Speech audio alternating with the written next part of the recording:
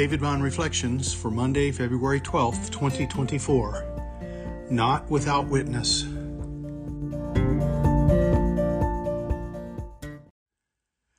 Acts 14:14-28. But when the apostles Barnabas and Paul heard of it, they tore their garments and rushed out into the crowd, crying out, "Men, why are you doing these things?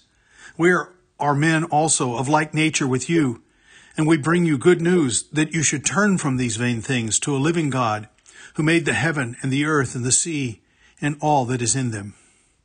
In past generations he allowed all the nations to walk in their own ways. Yet he did not leave himself without witness, for he did good by giving you rains from heaven and fruitful seasons, satisfying your hearts with food and gladness." Even with these words, they scarcely restrained the people from offering sacrifices to them. But Jews came from Antioch and Iconium, and having persuaded the crowds, they stoned Paul and dragged him out of the city, supposing that he was dead. But when the disciples gathered about him, he rose up and entered the city. And on the next day he went on with Barnabas to Derbe.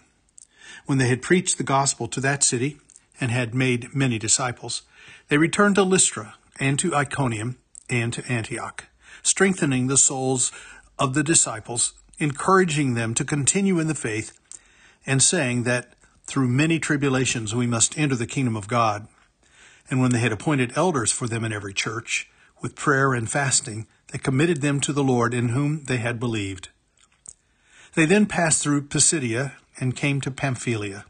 And when they had spoken the word in Perga, they went down to Attalia. And from there they sailed to Antioch, where they had been commended to the grace of God for the work that they had been fulfilled. And when they arrived and gathered the church together, they declared all that God had done with them, and how he had opened a door of faith to the Gentiles.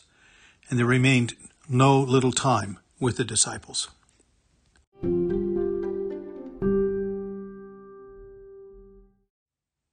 Fingerprints, tire treads, shoe soles, DNA.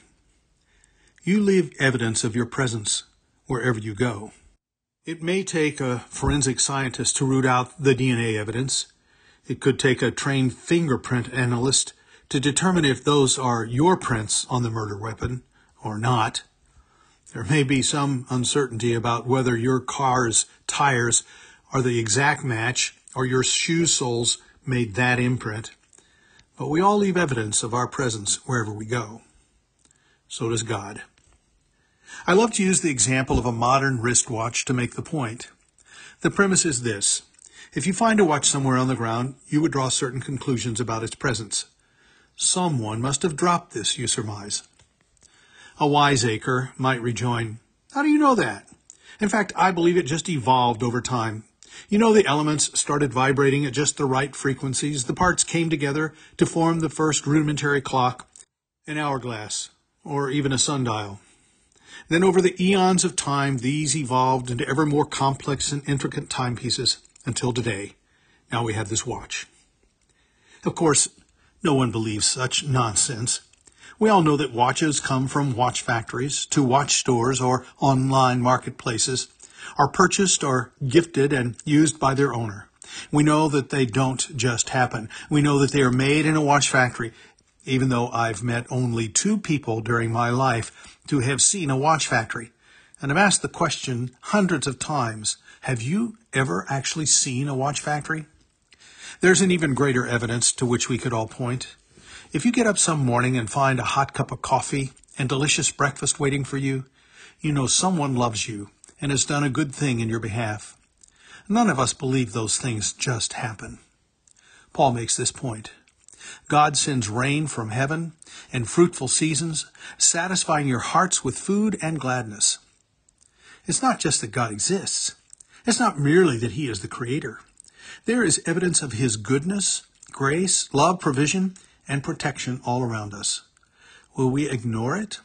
Or will we recognize him as the giver, given the evidence that he's left for us? Martin Luther wrote in his catechism 500 years ago that God does all these things only out of fatherly divine goodness, without any merit or worthiness in me. For all this, he says, It is my duty to thank and praise, serve and obey Him. God is not without witness, and we are not without proper response. We are to thank, praise, serve, and obey God for all His good gifts. David Bond Reflections, reflecting on the light from God's Word.